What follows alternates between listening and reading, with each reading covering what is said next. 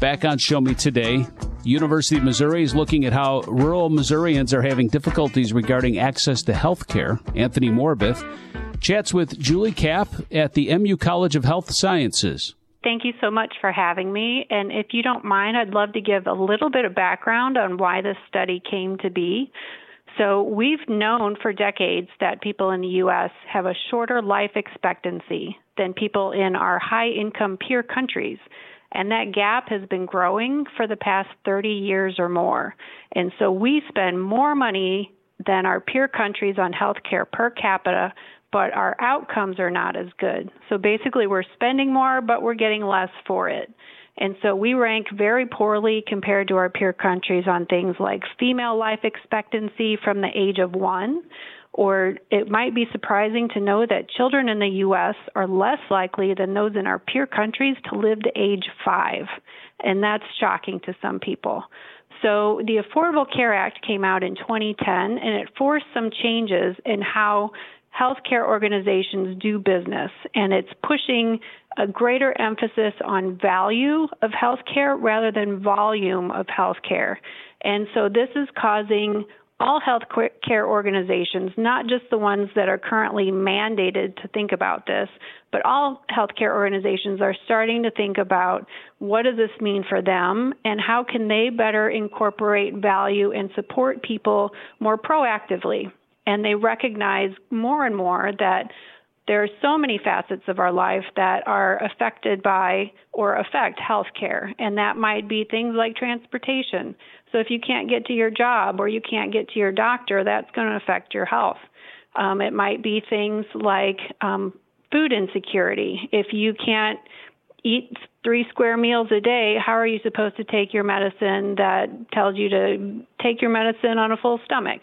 All of these things play a role directly or indirectly in our health. The idea of incorporating these things that we call social determinants, so this might be transportation, it might be housing, it might be mental health or food insecurity, under the umbrella of healthcare is fairly new in the U.S. health model. And so this is a study that we were interested in looking at just in rural areas because we know disparities can be greater in rural areas. So we were trying to understand, well, what does that look like for different healthcare organizations, recognizing that this is not full-fledged yet, that this is not something that organizations have fully grown into yet. So we wanted to understand what's the status and where are people at and potentially find some innovations along the way. This is to just talk a little bit more specifically about what we did. This was what we call a mixed method study design. So we asked some quantitative questions and some qualitative questions. We searched organizations throughout Missouri and the rural areas to understand who the key players are that we might want to interview. We ran that list of organizations past some key stakeholders to make sure we got the right folks on board. And we ended up interviewing 16 individuals across 14 organizations throughout rural Missouri.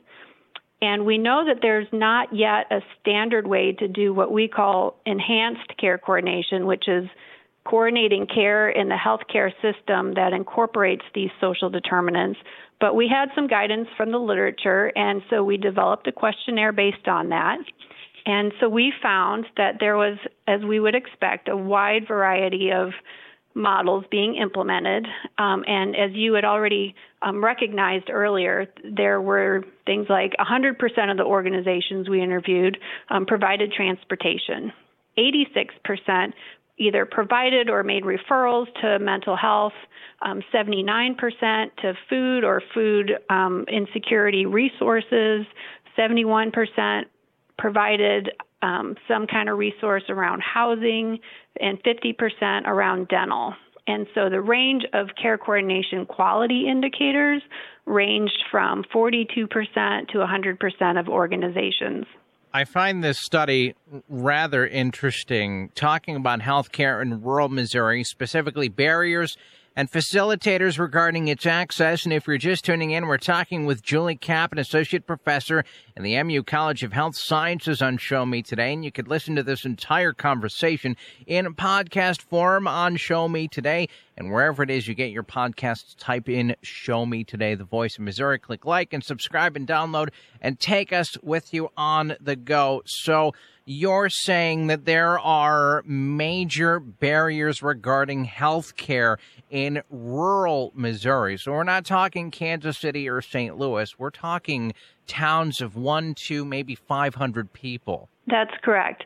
We specifically focused on rural areas because we know that there's a disparity in those areas, but we also had funding provided by the Health Resources and Services Administration for a grant to Dr. Kathleen Quinn, who is the Associate Dean for Rural Health with the MU School of Medicine, and she also works with Extension under a very unique umbrella that combines MU Extension with the School of Medicine.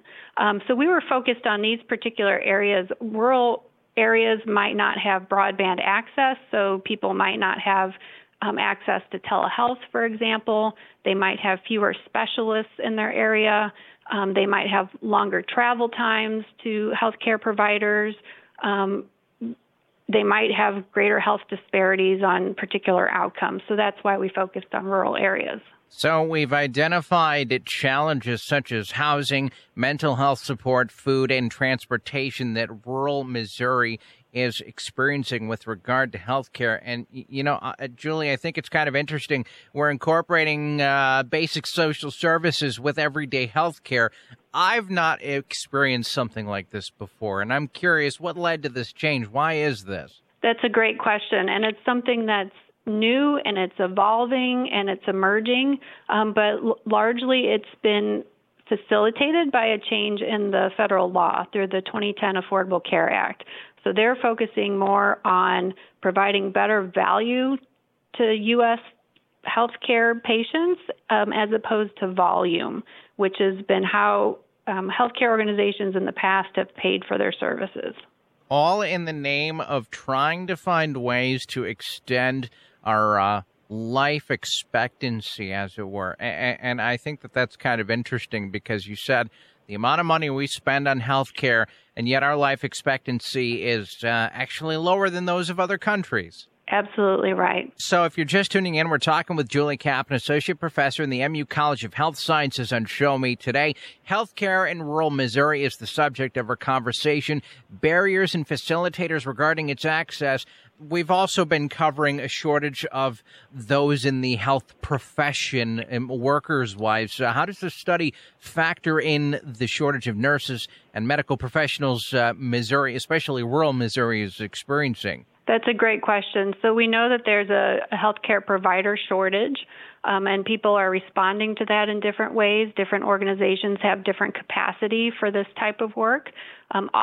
What we found in this study is organizations often have to seek grant funding in order to provide these additional resources. And some organizations might even have the capacity for grant funding and some don't. The grant funding would obviously offer additional financial resources to hire more personnel to do this type of work. So we found a wide range of organizations. Some were just getting by, doing the minimum, whereas others were able to be very proactive and very creative with some of the services they provided. There's a quote that, if you don't mind if I read it, it was one of my favorite quotes from what we found from these interviews we did across all these organizations, and I thought it was particularly innovative that I wouldn't have thought of a healthcare organization doing. This was a federally qualified health center, and they said that they are a rural network. So they have 70 different partners, and they partner on such things as food pantries, faith-based ministries, social service organizations, and they have a 7,500 square foot warehouse where they find items go to the landfill but are perfectly okay. They're not trash, but they're things like laundry detergent, personal hygiene items, shampoo, conditioner, things that can't be bought with food stamps. And they provide those resources to their patients who come through. They might get gently used mattresses, bed frames, durable medical equipment, sometimes brand new window air conditioning, and they provide those to their patients, which I thought was incredibly innovative. Anything else you wanted to mention in closing? Just that if somebody is struggling, to go ahead and proactively ask your healthcare provider if they provide any services that might help you. Sometimes they do, or if nothing else, it helps get that on the radar for them. And other than that, just generally be aware and vote to help make this a better system. And if you're just tuning in and you want to hear this entire conversation and the entire show, if you missed any part of it, subscribe to Show Me Today on Apple or Google Podcast, wherever it is you get your podcasts. Type in Show Me Today. This is Show Me Today, the voice of Missouri.